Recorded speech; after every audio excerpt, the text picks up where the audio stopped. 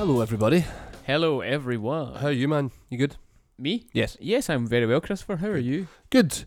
We've had our first shop clinic, First shop clinic, yeah. and it went really well. I hope Yeah, I think so, yeah. it did. A few teething problems here and there, but it was a good one. And we had a good podcast with those guys, so I hope you all enjoyed it. I had a good half of a podcast with Yeah, one you of those did. guys. You had busier Yes, other things to do. I had to save Dave because it was a bit like a zombie apocalypse downstairs Okay. with people coming in the door, and Dave only had a rake to fight them off with. Right, So okay. So you had a stack of vinyl, naturally, I had a Kalashnikov in my back pocket Okay. to come and save the day. casually. So that was the last episode. This episode is going to be something different for you all. Something different for us. It's an exciting episode, It man. really I'm is. so buzzing. Yeah. We are joined by the wonderful Dr. Matt Brennan. Hello, Matt. Hey, how's it going? Very well, and you?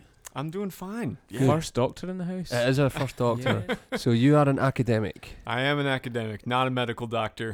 So, yeah, can't help anyone who's got a heart attack or any other medical coronavirus.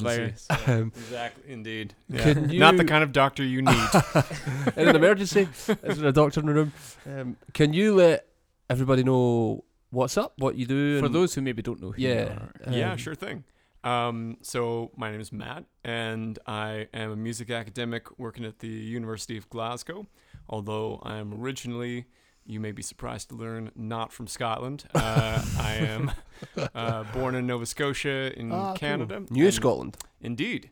And raised in New Brunswick, about an hour and a half away from the Sabian factory, in fact. Wow, cool. So, yes, the drum history kind of goes down through the river from the Sabian factory to Fredericton, where I was raised. But I moved over to Scotland a long time ago now, back in 2002, to do Okay. a master's degree. Right. And then loved it so much that I just stuck around, got Brilliant. involved in playing in bands, and from a master's to a PhD, and now I'm teaching popular music and music industries, music and society, up in the music department at Glasgow Uni. Great. And Wow. you've just dropped a new book. That's right. I believe it's called Kick It, The Social History of the Drum Kit. That's right. Cool. So we're excited to talk about this because this is something that we don't get to talk about every day. And I think I'm a really big fan of it. I did a jazz degree. That's going to be a joke Yep. at some point. And I loved the history element that Yeah. we got taught. So it's good to see someone acknowledging that the drum kit is perhaps the most socially significant instrument. Yeah, I like to think so. Yeah. And I've It's- tried to collect as much evidence to prove that's the case. Yeah. I was saying to Matt on the drive up here, it's like, do you know, like, this is probably the episode that makes the most sense in a drummer's podcast to, like, find the foundations of, like, why we're all here, why Yeah, we play man. the drums. Yeah, totally. So can you give people a sort of broad overview of the book, and we'll try and not give away too much content while we talk about it so that when people read it. Yeah, 100%. So, I mean, the first thing that's probably important to say is that it's obviously not the first book on the drum kit Sure. or the history of the instrument even. Mhm. So there's been a lot of amazing literature that's come before, great histories of, say, individual drum companies, or of the kind of nuts and bolts elements of the construction of drum kits. There's also a lot of great material on, say, the evolution of different drumming styles over history, or biographies of kind of canonical, really famous drummers who shaped the instrument. So knowing that all those types of books were already out in the world, and knowing that I'm as a drummer myself, I mean, I introduced myself as on the kind of academic side of things, but I've also been playing the drum kit, since I was 12 years old. Okay, and so cool. it's it's been a long time obsession of mine, I guess. But when it came to writing a book about the kit, my training is more sort of in sociology and social history Mhm. of popular music. And so I really wanted to know, how the drum kit shaped the development of music history, but also like how the status of drummers as musicians, as artists, as types of workers, how that's evolved over time. Mhm. And I also wanted to draw connections between the kit and different genre formations, I guess, in the history of popular music in particular, because in a lot of existing literature, you'll maybe get like you were talking about how you studied jazz. So, there are books out there on jazz drumming in particular, and books out on, funk, for instance. But there aren't many books that sort of present a real overview of how the drum kit was quite pivotal in the formation of all of these new genres. And when you kind of put that together and realize that actually, the drum kit was right there at, the dawn of the 20th century, there for the birth of jazz, but also central to like all these subdevelopments in jazz. Without the drum kit, no bebop. It was really the first thing to change in the evolution of so many jazz styles, but then also crucial to the birth of rhythm and blues, rock and roll. Back in the days of the 1950s, some people called it rock and roll, other people called it beat music. That's not so commonplace now that we tend to think of that, but it's absolutely true. So it's pivotal there. Birth of funk, birth of hip hop, disco, electronic dance music. You can't say that actually for any other instrument. Wow. Right? You think about maybe other contenders for the most pivotal musical instrument of the last 200 years. The electric guitar, maybe, the synthesizer. Yeah. They're obviously very important instruments, but they don't have that longevity. Yeah. And they also, they come in at particular moments in history. But if we're thinking about, like, in a way, how modernity itself develops, right? The drum kit is a really interesting lens to look at the last 200 years of human history, essentially, and cultural history. So the book is, that makes it sound a little super grand and ambitious, but really it's just trying to think about, in a nutshell, how the drum kit as an instrument, drummers as musicians, and drumming as a practice have changed and been shaped by world events, and also gone on to shape cultural history over the past century and a half or so. Man, not a light topic, is it? So we're not going to get through it all in one podcast. No, of course not. It becomes a David Lean film. That's right. So I guess, man, like if looking at the sort of contents of the book and things, it kind of starts with slaves. With the transatlantic slave trade. Yeah, it in a way, it doesn't have a single starting point. Right.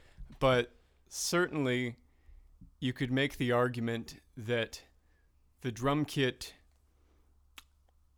coalesced on American soil, and that although the combination of, say, if we think of a drum kit as its most essential, as someone making the decision to take that bass drum that was maybe strapped to their chest in a marching band and say, actually, I'm going to put this on the floor. That sounds easier. And then, after a period of time thinking, actually, I'm going to maybe fashion some sort of device that will allow me to play this drum with my foot. And then thinking about, once that's occurred, the bass drum, the snare drum, and some array of a pair of cymbals or even a single cymbal being the kind of very core of that instrument.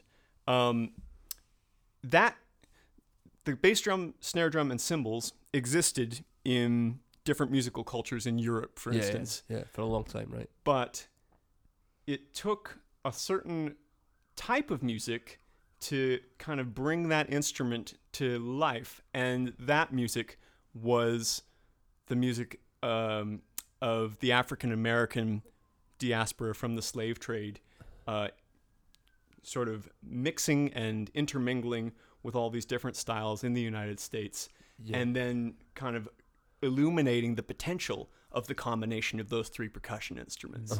So that's why the book starts with the transatlantic slave trade, is that you could say, actually, the kick drum, snare drum, and cymbals come together in Europe, but they don't really have the impact that they're going to have, and that potential of that as a revolutionary instrument is not fully demonstrated until that mixes with the particular blend of musical cultures that were happening in the United States as a result of the slave trade and these diasporic musical traditions. Do you think it was because it was regular people playing it? Absolutely. Regular people playing it and regular people inventing it. Yeah. This is actually really important. You know, when we think about other instruments, say the history of the trumpet, you know, trumpet players aren't going around in the 19th century thinking, I've got this brilliant instrument, but if only I could make it more compact and portable, you know? Or if only, right? Like, that doesn't happen in the history of lots of other instruments. And, you know, they tend to change much more slowly.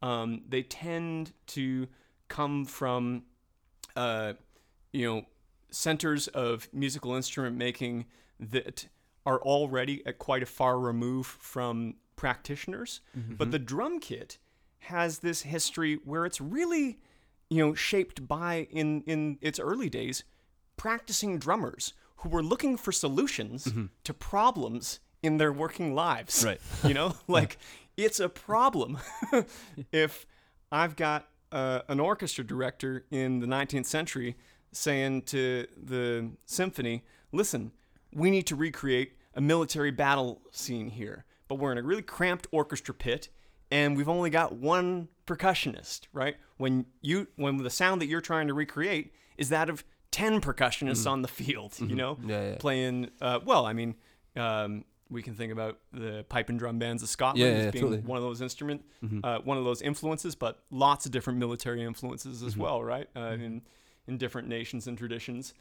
When it comes to trying to like reproduce that sound in musical theater in the 19th century in operettas, you know, suddenly drummers are having to get kind of crafty, and they're having to like solve problems of labor. How do I, as one person, play what ordinarily 3 different people would be playing? And then B, problems of space. How do I do what was meant to be played out on like an open field, launching people into battle? How do I do that in like 4 square feet of space, you know, in a Manhattan theater that's a fire hazard, right? Like, that is the crucible in which the drum kit starts to take shape. Don't think much has changed there. That's right. So then, how does it become a timekeeping instrument? Yeah, that's a really interesting question. From like, because if you're talking about it used as a war instrument, like, from my understanding is, you might prove me wrong, but rudiments were field calls, right? Yeah, that's right. So they would have been played in time. Yeah, but then the whole kit the whole drum kit as we know it. Yeah. How does it go from that, where it's signaling something, to being a timekeeping instrument? So definitely drums in a military context, they had several functions. One is exactly as you're pointing out, like different rudiments or calls with signal different actions. Yeah. So, you know, they have drum signals like the reveille, which is the wake-up call, essentially, right, of the 19th century, before you could phone it into the reception downstairs. There was also a timekeeping function in a military context, obviously, for regimenting soldiers and getting them to march in order in an imposing way. That's something that really comes from the Ottoman Empire and Turkish Janissaries in particular. They were the first military bands, and this is going back all the way to the 14th century. They were the first military music to really bring something that had it wasn't exactly a bass drum, but it had a relationship to it. It was, you know, a double-headed, you know, large drum, and it was played in combination with cymbals. And this music was really, really different from what was going on the European continent, where you had Swiss fife and drum players, you know, sort of playing a predecessor to the snare drum, the side drum, very similar actually to what you would find in a Scottish pipe snare drum, you know, nowadays. But the kick drum, the cymbals in these Janissaries, they would come together and... Oh, geez, I'm losing my train of thought here. What was your original question? So how did it go from being... Oh, to a timekeeping device. Yeah. I was like, Matt, you're all off in the 14th century now. This is the problem when you ask an historian a question, is that like we get lost and forget what century we're in. It's becoming a timekeeping device. So, you know, those different influences over the centuries start to create a timekeeping function as well as a kind of communication function in a military context. And what's interesting, I guess, is that those influences start to manifest themselves in concert music, by which I mean like people seated in an auditorium. So you'll find in classical music, by the end of the 18th century, beginning of the 19th century, for any drummers who are maybe studying in a kind of percussion degree or a classical music degree, you might see occasionally a wee description on a score that says alla turca. And that means like the Turkish Janissaries, essentially. Right. It means hit bass drums and cymbals and make it sound like a march. So already by the beginning of the 19th century, you have bass drum and cymbals and sometimes snare drum performing a sort of underlying timekeeping function and adding a sense of excitement to music. But by the time you reach the turn of the 20th century and say ragtime music, where suddenly those African-American polyrhythms are coming in, that syncopation is coming in, that sense of improvisation is coming in, that's when the drum kit or bass drum, snare drum, and cymbals provide a timekeeping function, which is also providing something additional, something that we might call groove or pulse, which is actually like so penetrating that it begins to take the spotlight away from the harmony and melody that's happening, and what people actually start desiring is that beat, right?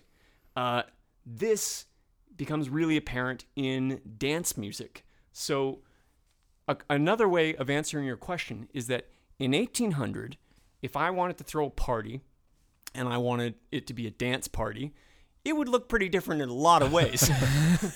But one key element is that if I hired a band, or a group of musicians to play that music for dancing, it wouldn't necessarily include percussion or drums. In fact, often it would not. Okay. By 1900, that situation has changed, and you're starting to see this really early precursor to the drum kit, which was known then as the trap drummer's outfit,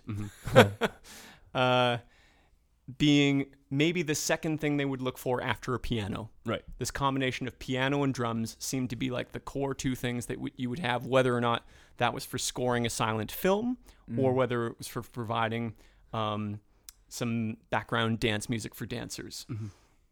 And then by 1920, you can't have dance music without the drum kit. Right. It's actually become essential. And the very notion of a rhythm section, that's a concept that has a history as well. 1800, people didn't really talk of the rhythm section, right? By 1920, this notion of the rhythm section being the drummer and then some sort of bass instrument. It could be an upright bass, or it could be like a tuba or a sousaphone at that time. But some sort of notion where you've got both that percussive rhythmic timekeeping element and then that pitched bass instrument letting you know where those chords are going. But those are providing the foundation of the music. And that's super important for dancing. And then people decide, actually, we also really rather just like sitting down and listening to this stuff as well. Yeah. Because it would have still been providing color as well, right? Because things like you talk about like bones and that kind of thing, that the cowbells and other that was super prevalent in the early 20th century. So it's like it's still got this orchestral element where these instruments were used to provide texture and color within an orchestra, but also this rhythmic element now to get people moving. 100%. Yeah. No, in the early 20th century, just as nowadays, okay, you've kind of got your core sense of, okay, you got a kick drum, you got your rack tom, floor tom, snare drum, pair of hi-hats, ride cymbal, crash cymbal. That's maybe what we would call a sort of basic drum kit in the 21st century. And that's really something that kind of takes shape from the mid-1930s, really from Gene Krupa onward and his influence on the kit. But prior to that, you still had these things called trap drummers' outfits, what we would call early drum kits. But a key difference was that they had all these bonkers accessories, right? So cowbells, but also temple blocks. Chinese temple blocks were considered like super essential in the 1920s, very common. In the jazz age, like say from the end of World War I up to the end of the 1920s, it would also not be uncommon to have things like car motor horns attached. So like klaxons, motor horns, ratchets and all that. Ratchets, exactly. All that stuff would be attached to the rim of the bass drum, or sometimes there would be a little table, like almost like a music stand, affixed to the top of that bass drum called the trap table. And that's where they would put all these additional effects. But that was seen as being like very much a core element of what a drummer was supposed to do. And part of that is coming from basically just injecting a sense of subversion into music, that, you know, we're going to play these things that people would ordinarily classify as just noisemakers, but we're going to make music with them. And that was, you know, part of the great appeal of jazz. That was the same way in which a trombone player might say, I'm going to make this trombone through sliding it in an unconventional way, something that the designer of a trombone had never intended and would have cringed at probably. I'm going to make it sound like an animal, you know, brawling or something like that.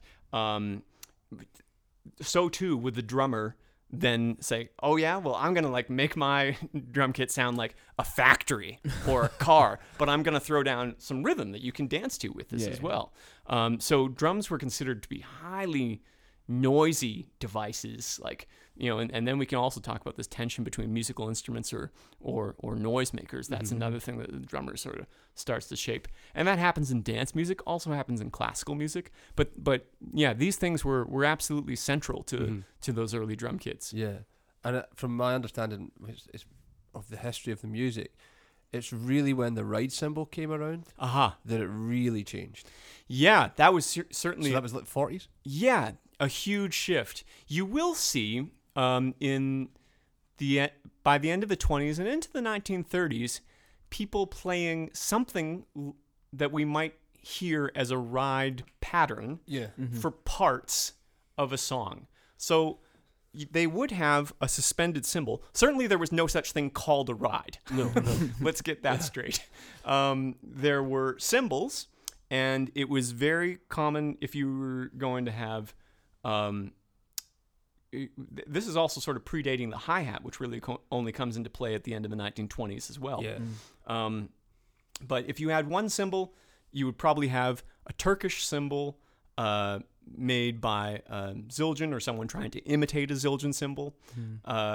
And it would look, you know, very much like a crash cymbal nowadays, probably smaller and thicker than the fashion is for cymbals nowadays. And it would also be very common to have a Chinese cymbal, actually. These were very popular cymbals on drum kits throughout the 1920s, but definitely nothing looking like a ride.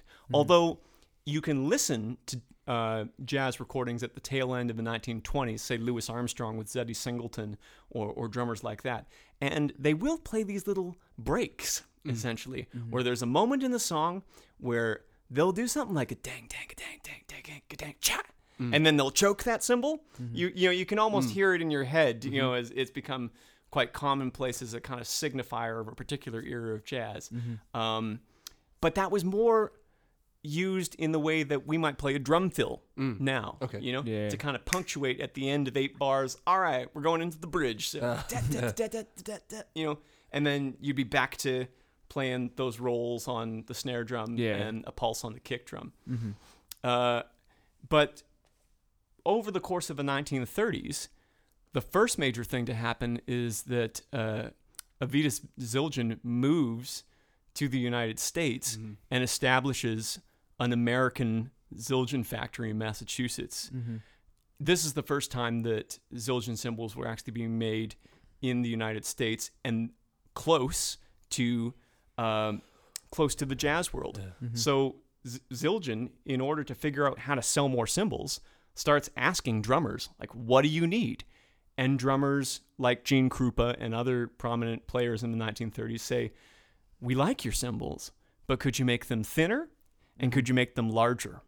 And over the course of the 1930s, that gradually evolves into a point where by the 1940s, you have something like a bounce cymbal or a ride cymbal. And the first drummer to really kind of use that to its full potential, by which I mean playing what we now think of as like the standard jazz ride cymbal pattern throughout an entire song, would be Kenny Clarke. right when World War II breaks out. Mm-hmm. It's actually very difficult to pinpoint it because very few recordings were being made at that time due to a shortage in shellac, actually. Because of the war, shellac was being rationed, and also there was a musicians union strike where they banned recordings for a couple of years between 1942 and 1944. So like almost no recordings from that really key moment in drumming history exist. But most people say it's Kenny Clarke playing in Upper Manhattan who begins to make that transition, which is then consolidated by Max Roach in the 1940s. And once Max starts kicking that into gear with the ride cymbal, like everyone's doing it. Because the music was getting too fast, right? They couldn't play it any other way. Well, from what I remember. It's a combination of various factors. Right, okay. You know, it's a matter of speed, complexity, but also it's a matter of basically it's an economic necessity at a certain stage. Once World War II hits, a lot of large dance bands either break up because of musicians being drafted into the war, or it becomes economically hard times, I guess. So, you know, this touring circuit that big bands once had, people start looking for different ways to make a living out of music. And one way is reducing the size of the band, right? Okay, down to smaller groups. And so bebop bands, you know, jazz trios and quartets enter a phase of popularity, partly just changing taste, but then also some of these societal factors that I've been describing are also at play there.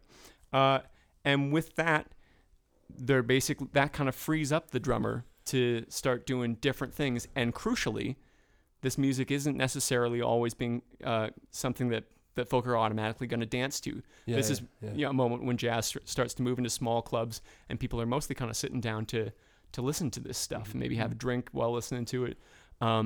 But that 4-on-the-floor pulse no longer super required, so that timekeeping element starts to move over to the cymbal via drummers like Kenny Clarke and others, and that also frees them up to do slightly strange things at the time, you know, accenting and punctuating, and entering into a dialogue on the kick drum and snare drum with their fellow musicians in that small group. So that's a very like tiny condensed way of explaining some of the things that affect that transition over to keeping time on the ride cymbal. And you got to also remember Papa Joe Jones rather was keeping time on the hi-hat throughout the second half of the 1930s as well. Again, maybe not for entire songs, but in shorter bursts. So, you know, it's not like there's, you know, one moment where, you know, totally. There's a switch. There's an evolution. It's gradual. But certainly the 1930s, almost no one is playing time on a cymbal for the duration of a song. By the mid-1940s, loads of people are. It's the thing to do. That's really fascinating. I had absolutely no idea, because I'm that naive that I did think it was like, oh, here's a ride cymbal now. You know, like of course it makes total sense. I mean, hi-hats used to be played almost on the floor, right? Yeah, that's right. Yeah, they were called sock cymbals because sock cymbals are low boys. Yep, and also snowshoe pedals. Based on the design of some of the way they looked, it almost looked a bit like a snowshoe. But yeah, clanging two cymbals together with your left foot, it took a little time before the notion of taking those from foot level and raising them up where you could also start doing stuff with your hands by means of this metal shaft, you know, towards something that we now call the hi-hat pedal. You know, that took some time. Interestingly, the term hi-hat, there is no solid evidence that we have as to like where that name comes from. But one thing I encountered, and this is sort of a pet theory of mine, you can just stop me talking if because I will go off on tangents. This is great. But what's interesting is that in the 1920s, in men's fashion, the kind of posh headwear of the day was the top hat, also known as the high hat, right? Right. And high hats, by which I mean like, you know, the fancy hats the kind like Abraham Lincoln had, if you need like a mental picture, you know, they'd moved on a bit. They weren't as tall. But the other key thing with these high hats in the 1920s, they were fashionable, and they collapsed. That's right. Yeah. Yeah. So these hats you wear yeah. on your head squished down, so Magician's they were hat. more portable. Yeah. And you can think of the top bit of that hi-hat as being a bit smaller than the bottom rim. And early advertisements for the hi-hat stand mirrors that exactly, in that it wasn't like you had a 14-inch bottom and a 14-inch top. You had the top, which was a bit smaller than the bottom. And I think, although, and I've looked for archival evidence to like trace exactly this origin, but I think one plausible explanation is that the hi-hat gets its name from the resemblance that it bore to a collapsible top hat or men's hat. That's fascinating. So, So like, what sparked this whole urge to write this book? Yeah, yeah. Like, what?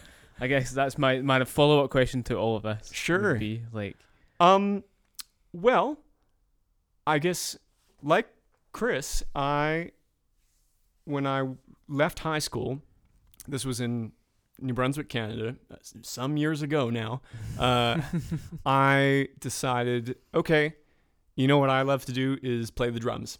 So I'm going to go do a jazz drumming degree. And so I went to a jazz drumming degree in Montreal. And when I got there, the first thing I noticed was that although in my small town, I'd been, like, not top of the heap drummer necessarily, but like, a decent drummer.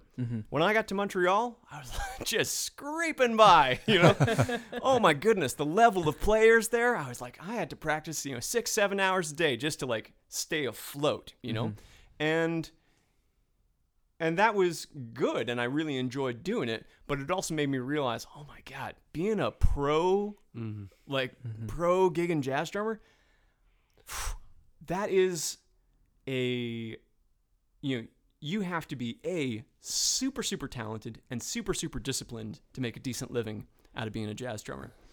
And so that made me sort of question like whether that was necessarily where my skill set laid, because the simultaneous realization that I had was that I loved books.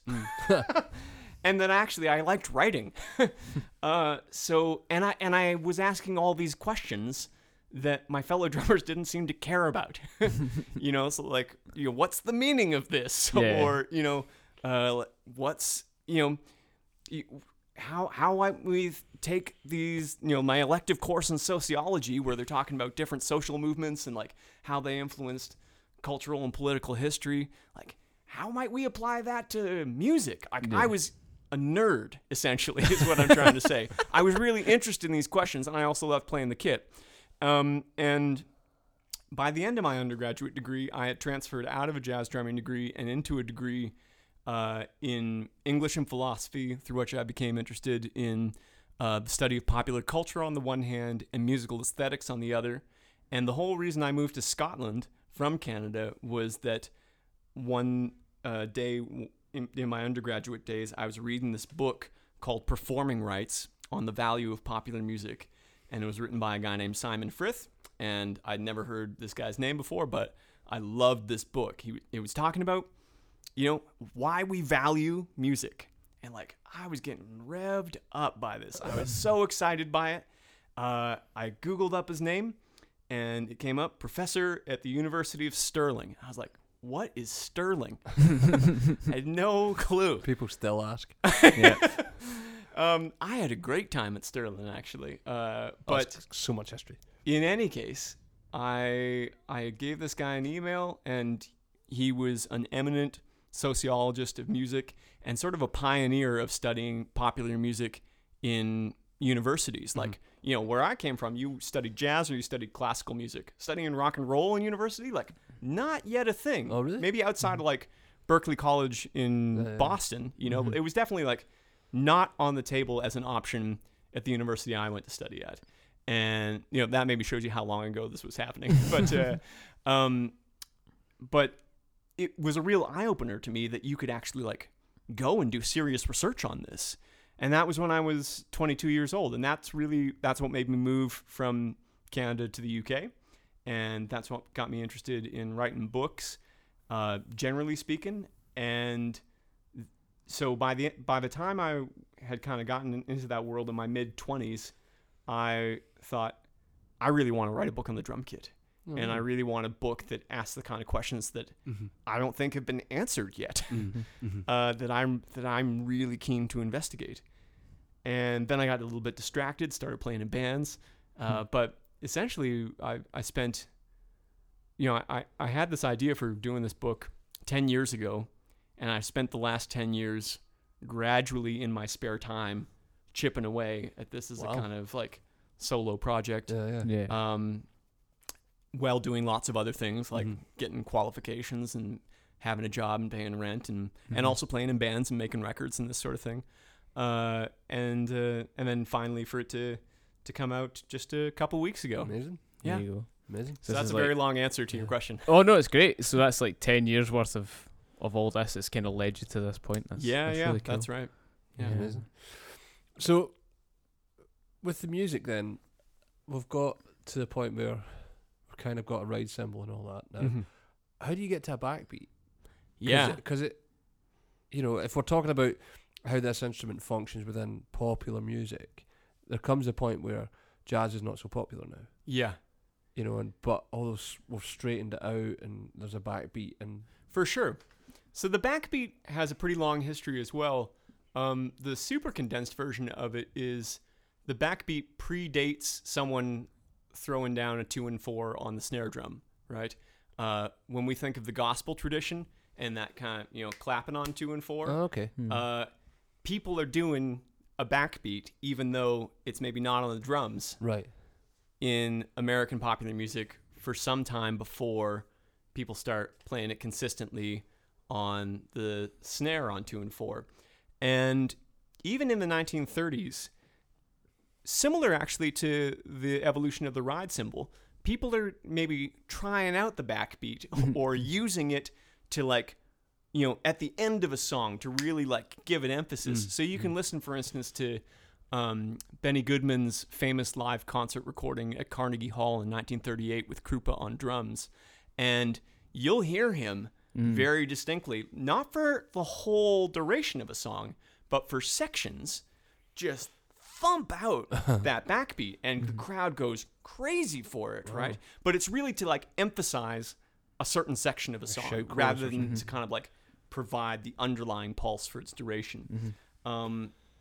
So when we talk about the backbeat moving over to snare drum and being played consistently throughout a song, we're really looking to the second half of the 1940s, so post-World War II, that starts to happen in what at the time were called race records. So, super controversial to even think that was an official nomenclature of a chart, of a record chart at the time. But what they're trying to describe is dance music intended for African American audiences. And on the Billboard charts, in the same way that you would have a pop and a country chart, you would have a race chart. Whoa. Yeah, throughout the Seriously? 1940s. Whoa. And it was only until 1949 that a guy named Jerry Wexler said, actually, do you know what? I don't think it's appropriate to sort of segregate and ghettoize this particular kind of music in that way. And so Billboard asked this guy, Jerry Wexler, who went on to co-found Atlantic Records, well, what would you use instead? We need to designate this particular type of music because this is the way we think the market of popular music works. And he's like, well, how about we call it something like rhythm and blues? And overnight, the race records chart in 1949 became designated the rhythm and blues chart. Wow. Yeah. Whoa. True story. True story, bro.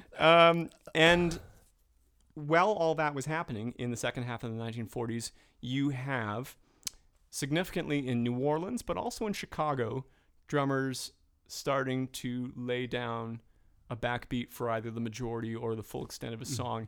The track that most people cite as kind of being the origin of the backbeat is a Fats Domino recording, I think from 1948, called The Fat Man, with Earl Palmer on the drums. Okay, great. Who went on to play with Little Richard and loads of amazing records. Earl Palmer also significantly the guy who's attributed with taking that swing pattern on the ride cymbal and straightening it out. Right. So moving from, dang, dang, dang, dang, dang, to dang, dang, dang, dang, dang, dang, dang, dang, dang, dang, check, ding, ding, ding, ding, ding. And the reason why he started doing that in the mid-1950s, according to him, was purely to follow Little Richard's hand as he was pounding out the straight eighth notes on the piano. And he just naturally started moving over. But if you listen to like early Elvis Presley recordings from around the same time, it's really strange because it's got this mix of like straight feel and swing feel. And a lot of like 1950s rock and roll records are characterized by that. Sometimes there's like half the band is playing straight, or Chuck Berry's playing like a straight kind of guitar, but the drummer's swinging behind him. And so there's this really interesting transitional period. But that is all sort of wrapped up in this move to reliance on the backbeat. And between the period 1945 and 1955, suddenly by 1955, you have that being a really integral part of dance music of the day, which is why it was sometimes called rock and roll, but just as frequently called beat music. And you have these descriptions in American magazines of that time trying to define exactly what this music was and why it was, really successful with teenage audiences. And they say very distinctly, there's this strange beat on 2 and 4 that's like really insistent and happens all the way through a song. Like we don't know what's happening, but people really seem to like it. And so that wasn't to say that it started happening in 1955, but by that point, everyone was noticing that this was an increasingly popular element of hit records. So, mic drop. Yeah. Yeah. It's like there's so many questions keep coming up. But then, so like 10 years later, say we're in the mid-50s, 10 years later, you have drummers as celebrities because you have guys like Ringo and all these people coming out that are making this music even more popular now because the Beatles, when they came around, like 63, is it 63 they were on? And so many people talk about that. Ringo joined the band in 62, I believe, right. And then by 63 there was Beatlemania in the UK, and in February 1964 that was the famous Ed Sullivan appearance in the United States. But they're playing rock and roll. Yeah, for sure. Twist and Shout and all these things that were old rock and roll tunes, right? All these Chuck Berry tunes, Fats Domino tunes, absolutely. So how do you get drummer as a celebrity then from that? Because like guys like Gene Krupa were around, but they weren't. You can't discount the celebrity status of Gene Krupa in the first half of the 20th century. He was as big as Hollywood actors. Really? Were. Absolutely. Wow. Okay. Yeah, wow. He was a big star. He was the guy. Well, and this was what famously led to him leaving the Benny Goodman Band, was that Benny Goodman couldn't stand the fact that his drummer was more popular than he was. Oh, wow. And that was true by all accounts. Krupa was probably the best known pop musician of the 1930s. I mean, maybe apart from singers, but maybe the best known instrumentalist, if that makes sense. He certainly was exceptionally popular and more popular than any drummer had been before in public consciousness. The first global drum superstar, I would say, as well, because jazz music was really the first American music to really make a global impact and travel all over the world. And he continued to be the most famous drumming star until Ringo in the early 1960s. So in the 1930s, he was like the jazz 1930s Beyonce.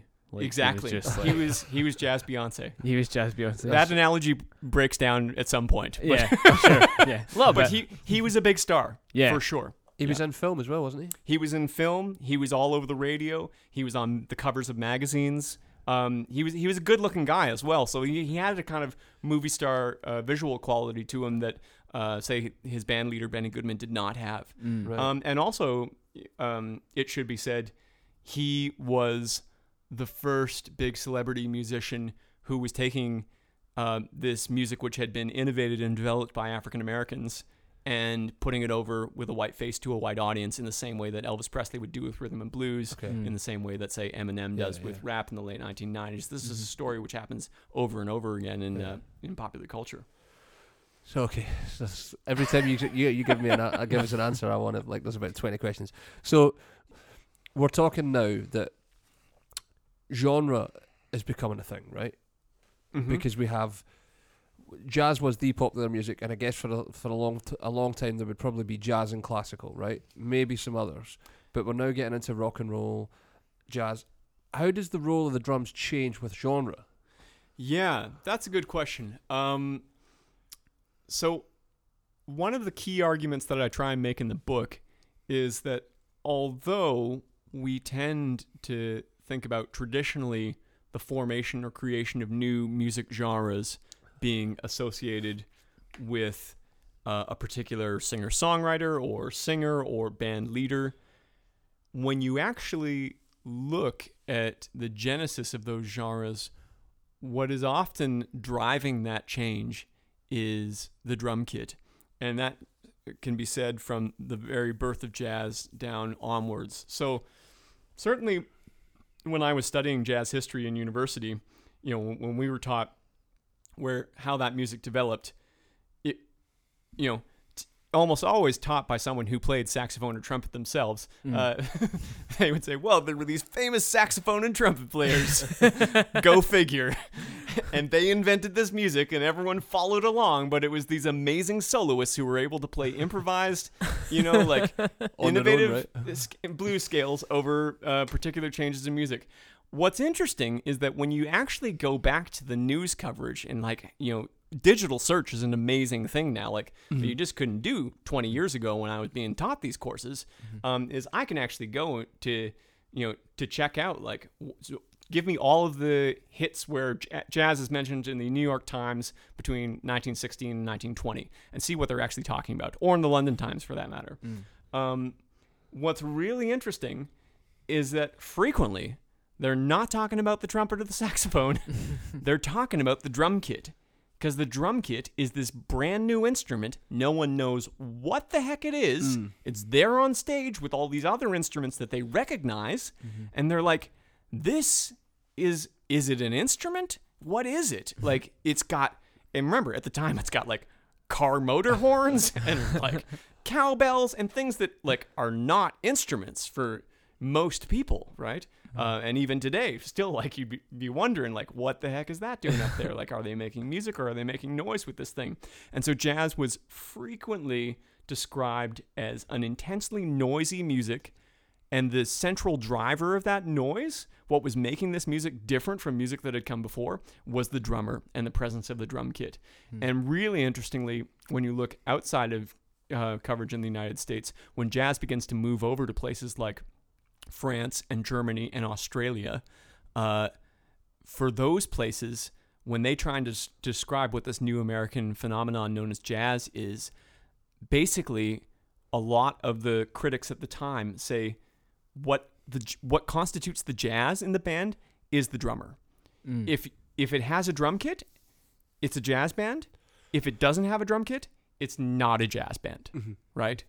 That is the defining feature of that music, at least for those people who are encountering it for the first time. Now, obviously, the development of that music is much more complex than that. But from a public perception perspective, what makes that such a sensational music, and by which I mean grabs hold of the public imagination and becomes worth talking about and worth spreading around and popularizing, is the presence of this new instrument called the drum kit.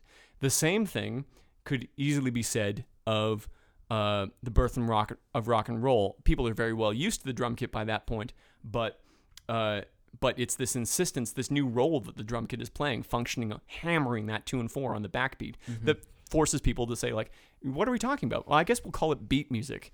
What are these groups that are forming in the UK in the early 1960s? They're not called rock groups in the NME and the Melody Maker, which were the two kind of key music papers of that time.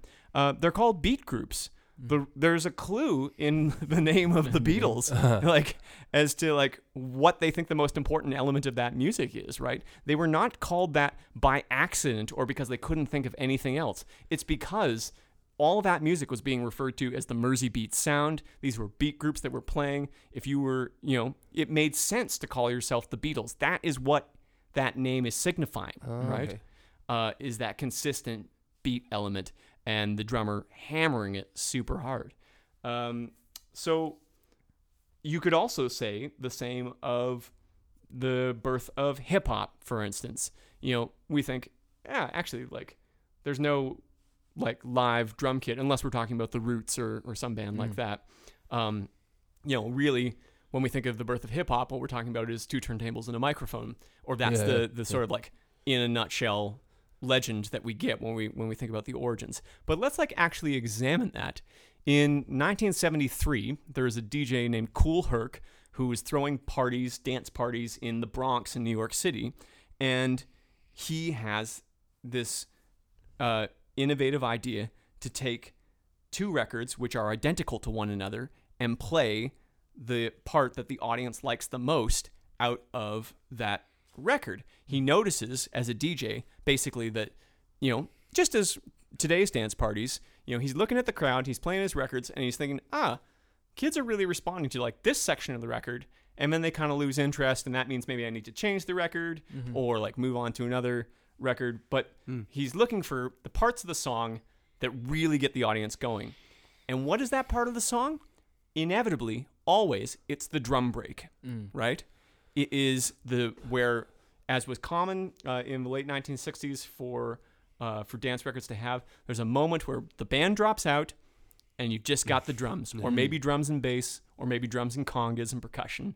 And Kool Herc notices that is the moment when the crowd goes wild in these dance parties. So when he, the whole point of him having this idea to buy 2 copies of the same record, put them on the turntable, play the groove of one, and then fade over to the other to play the exact same groove to keep the party going, it's the drum break that is driving all of that. Right. So from the very beginning of hip-hop, the drum kit, or at least the sounds of the drum kit as played on record and then translated through turntable, is what's driving forward that culture and that music, right?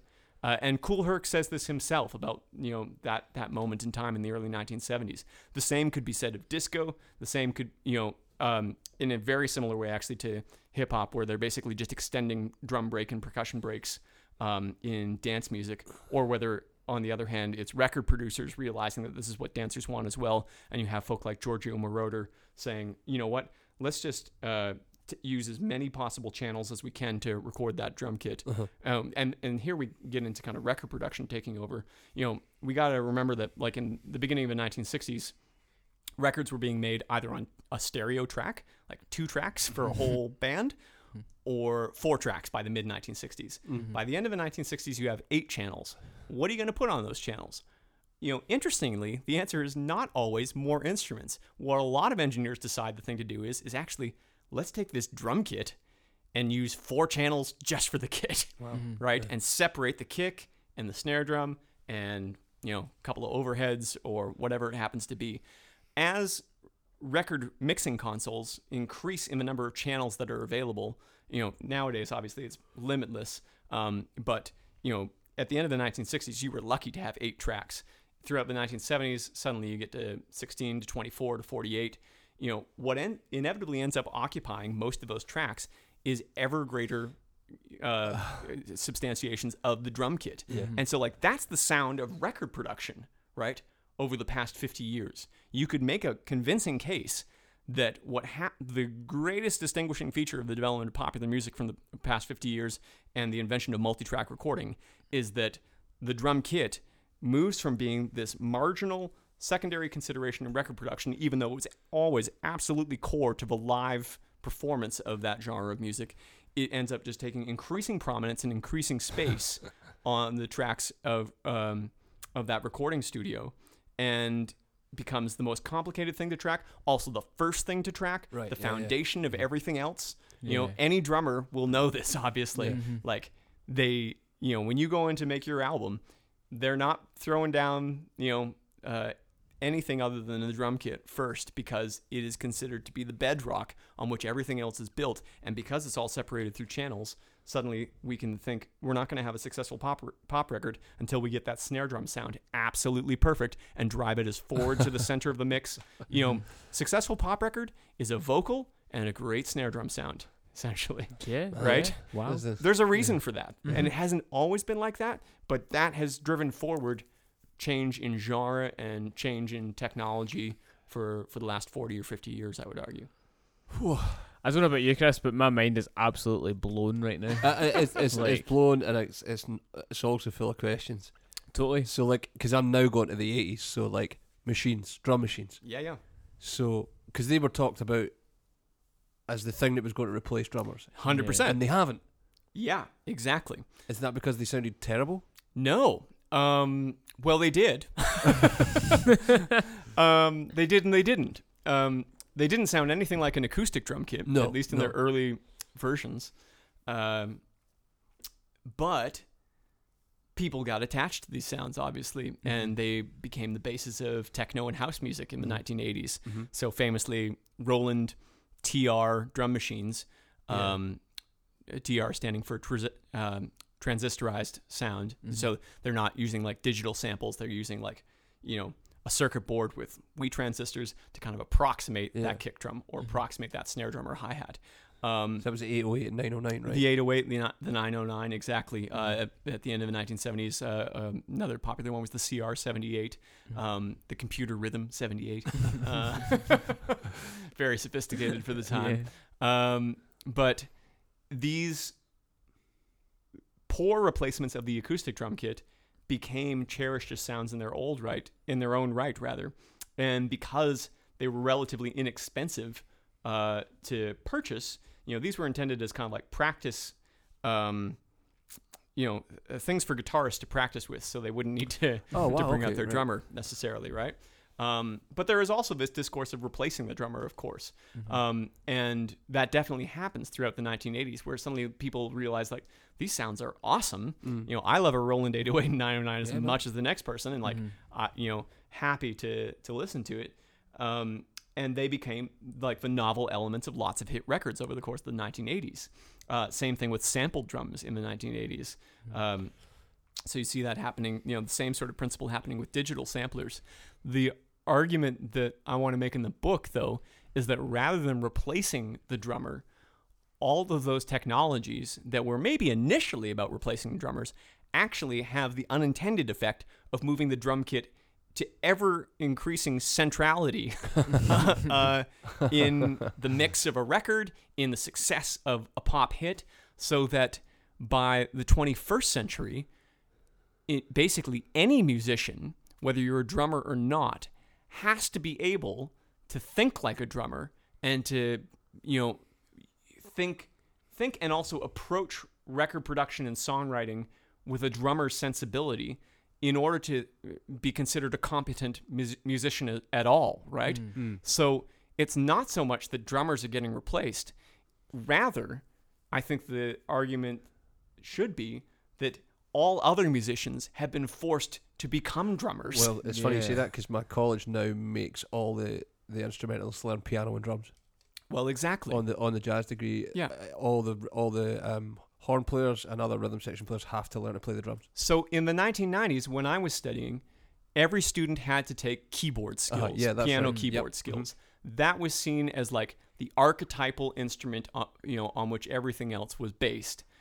Nowadays, it makes perfect sense that any musician has to have a reasonably competent understanding of how the drum kit works.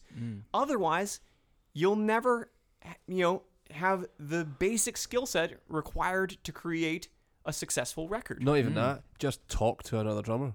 How many times have we found ourselves in a situation with a singer-songwriter who's like, just kind of make it a thing. You're like, well, what does that even mean? They can't even have a cursory conversation about it. It's a language that people need to learn. And whereas before that was maybe a well-kept secret between drummers as a culture, and maybe not a very well-respected skill set, I think now the tides have really turned, really and shifted. it's considered absolutely core. So where do you see the future then? Because it's been so pivotal up to now. Yeah. What's left? What's left? You That's a good question. Better 808s. Yeah. Exactly.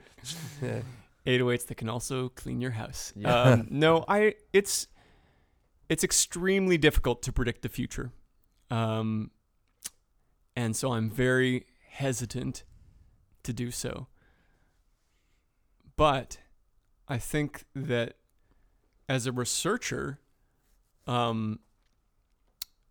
one of the things I'm interested in, I guess, are the materials out of which drum kits are made, by which I mean, like, it goes back to the old question, what is a drum kit? Is it an acoustic, bass drum, shell, snare drum, and cymbal in some sort of arrangement together, and then all sorts of other additional stuff on top of that?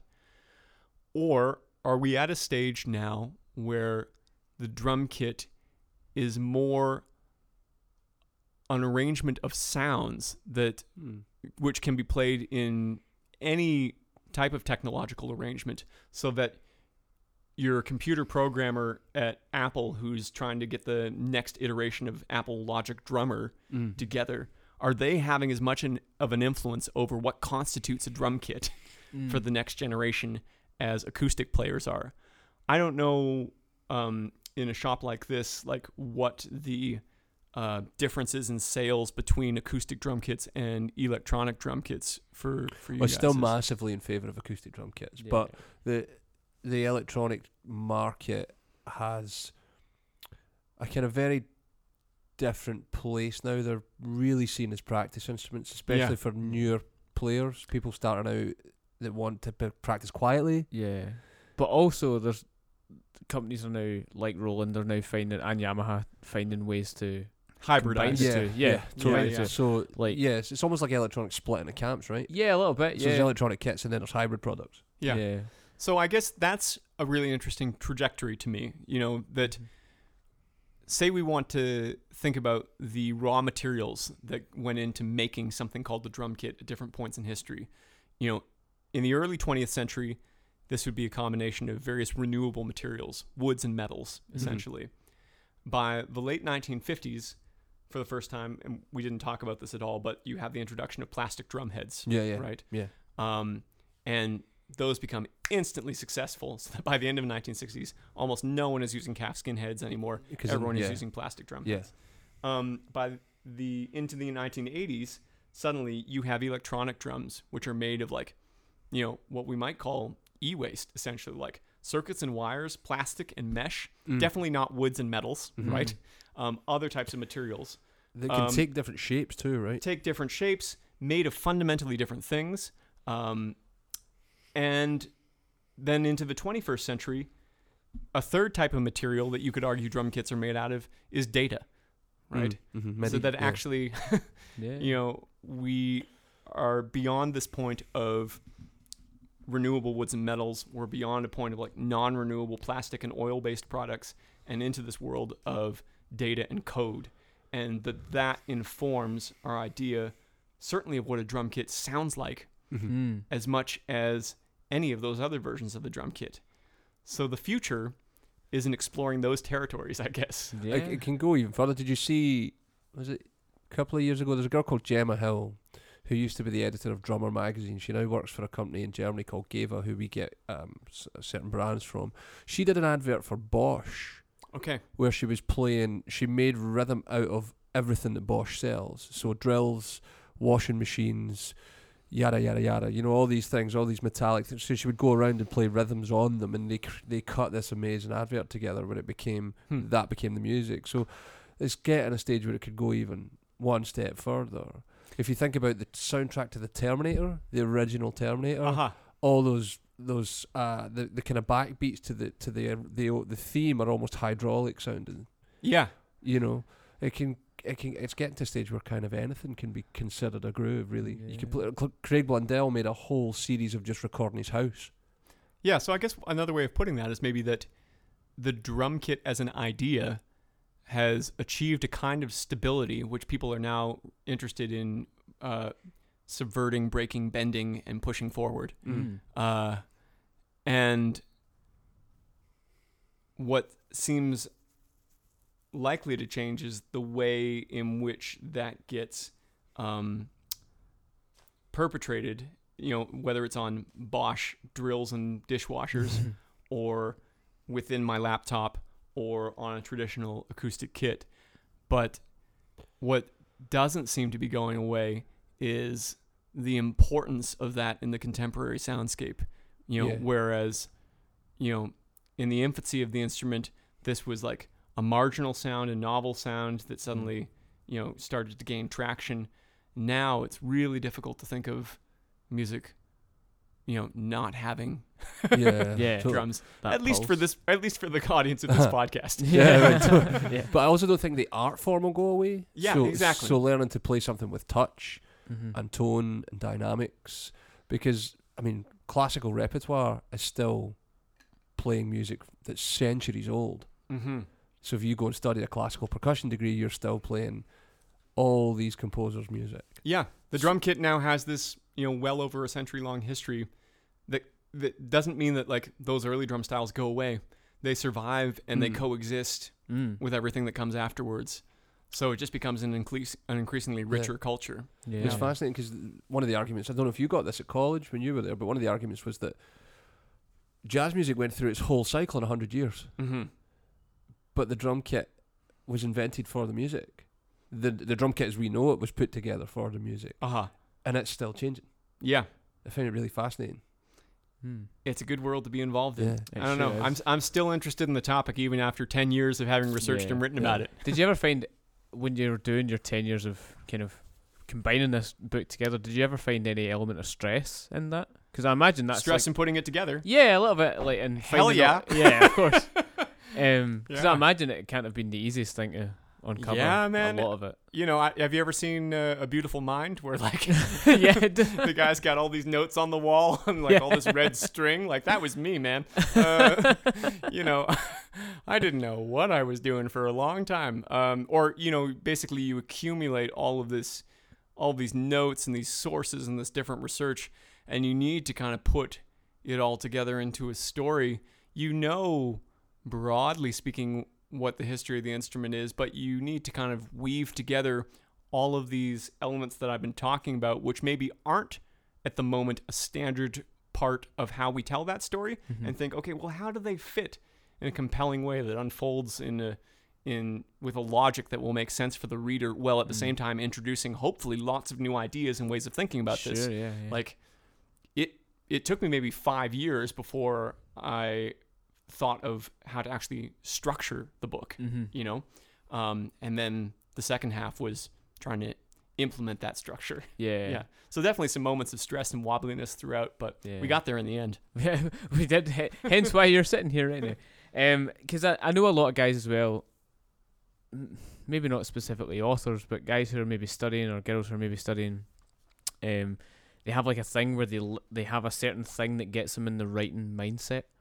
So like for some people it might be listening to jazz music. For other people it might be they'll have like a bowl of Rice Krispies before they start writing. Sure. Did you have anything like that before you started writing? I found that when I was writing, for me the biggest distraction from writing is the internet. And when I was really getting serious about taking all of the research and notes and getting down to writing the book, the book is 320 pages plus 60 pages of footnotes.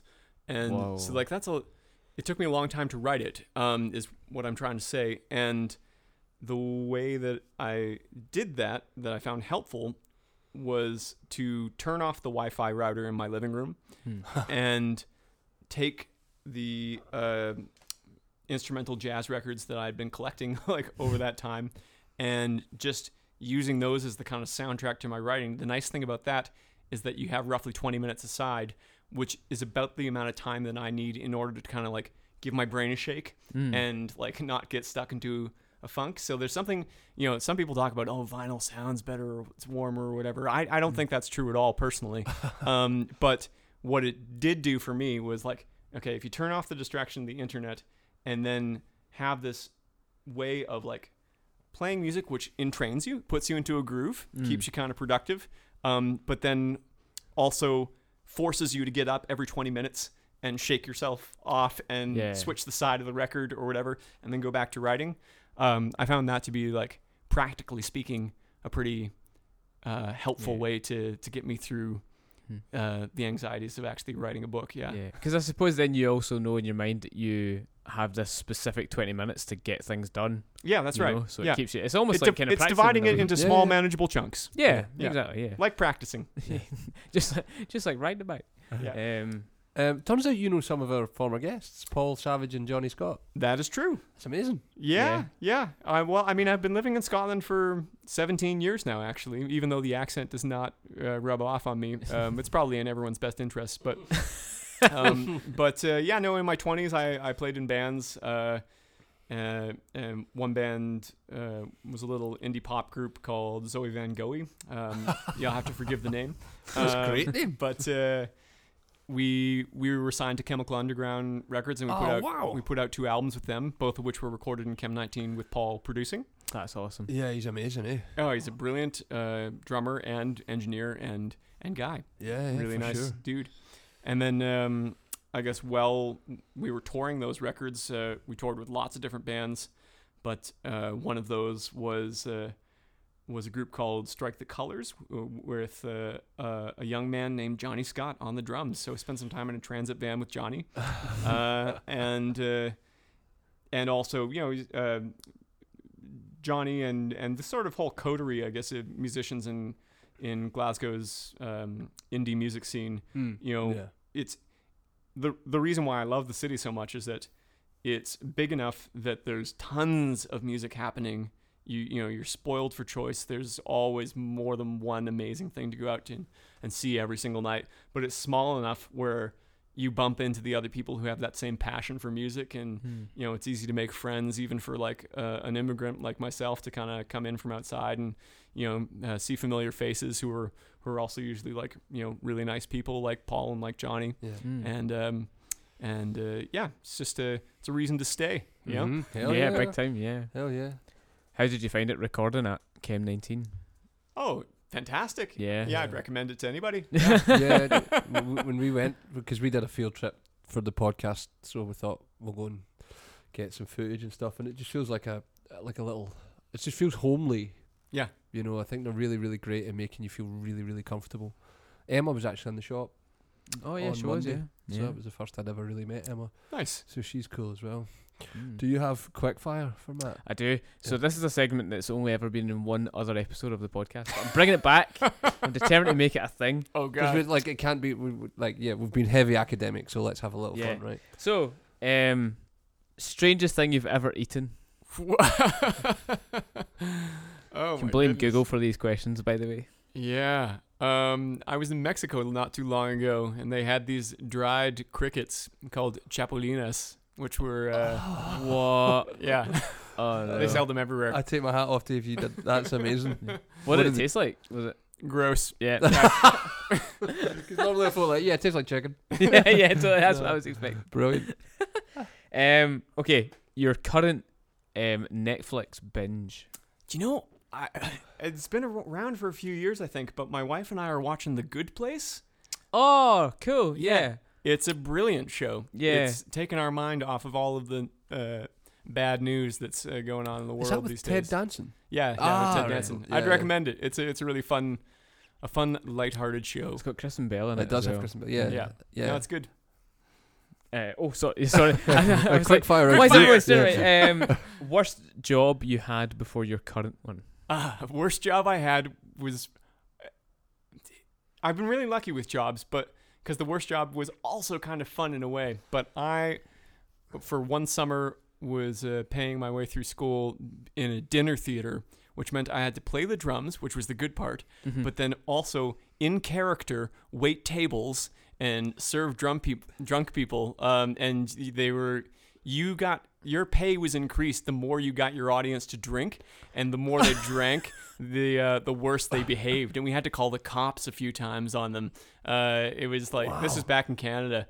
Bring But that to Scotland. Yeah. You'd be a millionaire. good Lord, it was where bad actors go to die. Dinner theater.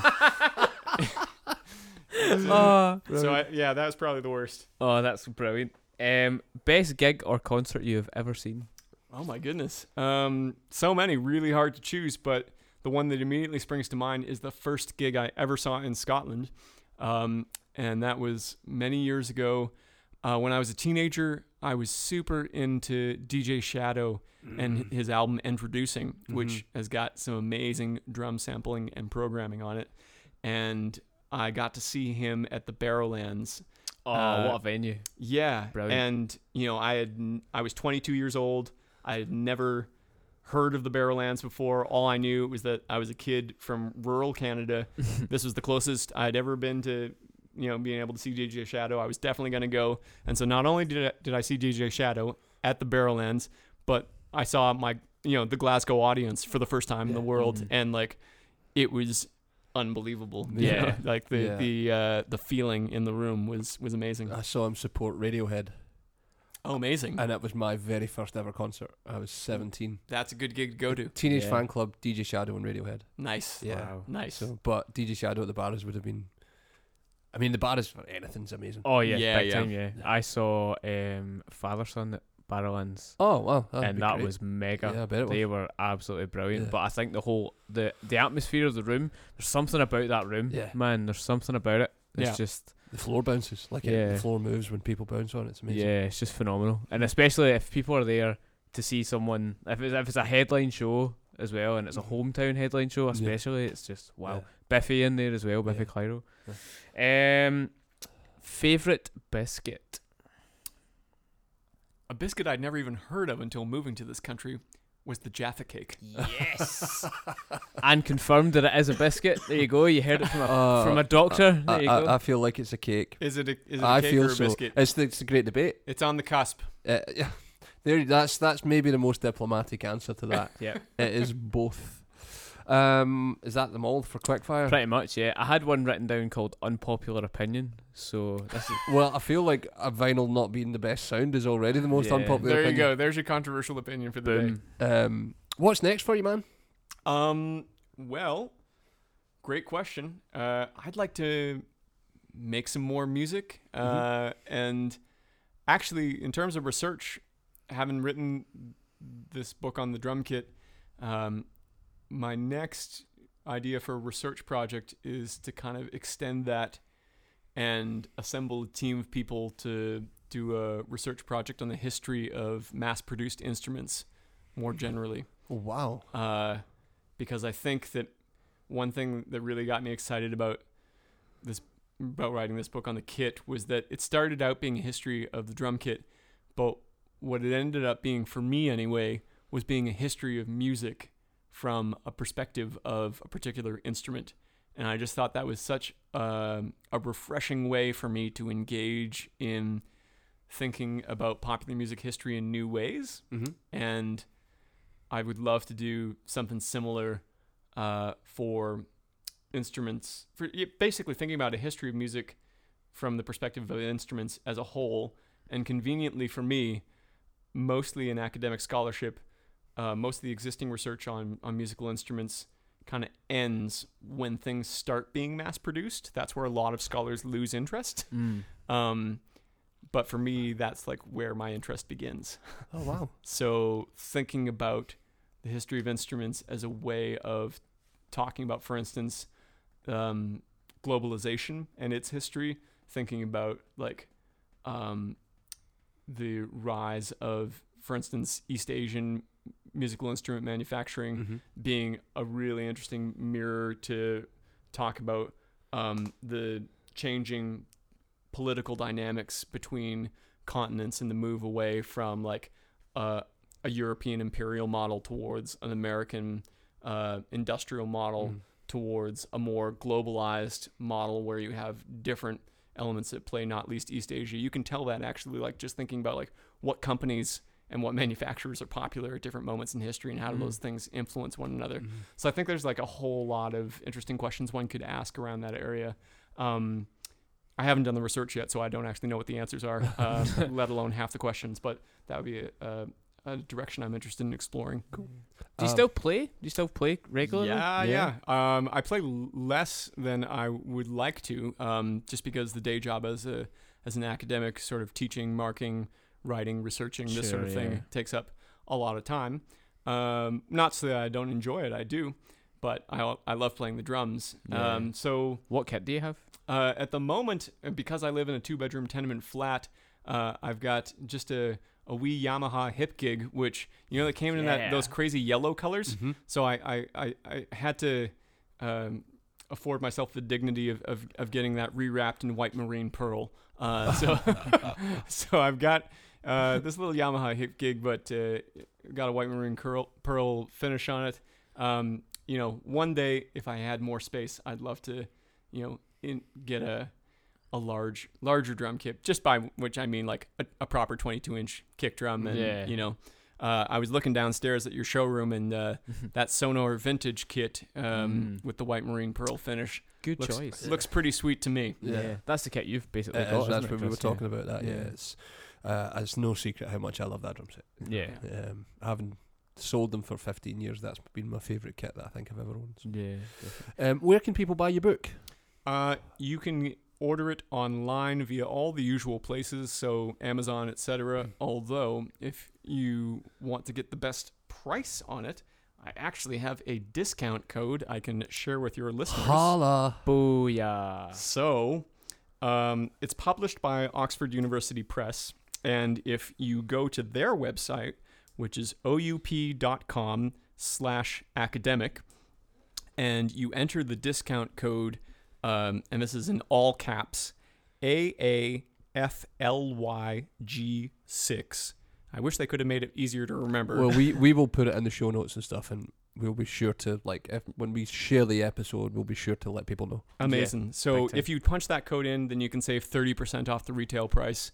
But you could also go to your high street and ask Waterstones to order it. They won't. It's not the kind of book that they'll have in stock, but they'll definitely have it on their computer available to order. It's got international distribution, so Amazing. it should be easy to find. And Amazon and all the rest of those places where folk can buy books as well would have it as well. Do you use social media? I do. Yeah, I've got Twitter where I'm Dr. Matt Brennan, and then on Facebook, I've got pages that are one for Matt Brennan and another one for Kick It, A Social History of the Drum Kit. And I should also say that hopefully we'll have to see at the end of this month, on Thursday, March 26th, I have a book launch scheduled at the Old Hairdressers, which is free to enter, where we'll have copies of the book, and where Glasgow jazz drumming legend Stu Brown will be playing a live set, taking us through the evolution of drumming styles. Yeah, 'cause he's done that Twisted Tunes thing and all that. Yeah, Raymond exactly. Scott thing's amazing, eh? Yeah, he's a brilliant player, and he's got a keen interest in history, so that will be great. However, it is at the end of March, and so we'll have to kind of watch this space for coronavirus, unfortunately. So if we have to cancel it, we'll just postpone it until a later date. You can search on Eventbrite the words "Kick It Book," like 3 different words. It should bring up the event, and if we do cancel it or postpone it, which at this point seems possible, then we'll let folk know, how to find out more information about the new date for it when the time comes. Sure. Great. Nice Well, one. thank you so much for coming to see us. We really appreciate it. Yeah, Thanks you. for having me. Yeah, I mean, we could probably do like a part 2 and 3 and 4. Yeah, with definitely. the I mean, amount of we could quite information that's feasibly sit here for another in your hour. brain, but Yeah. man, that's been really insightful and something really different. So Yeah. we really appreciate you. It's made for a great teaser for the book, I believe. Jeez, Yeah. I hope folk listening, if you're interested in getting yourself a copy, I hope that you enjoy it, and let me know what you think. Great, definitely. Thanks, Matt. Thanks, Matt. Take Cheers. care. Thanks.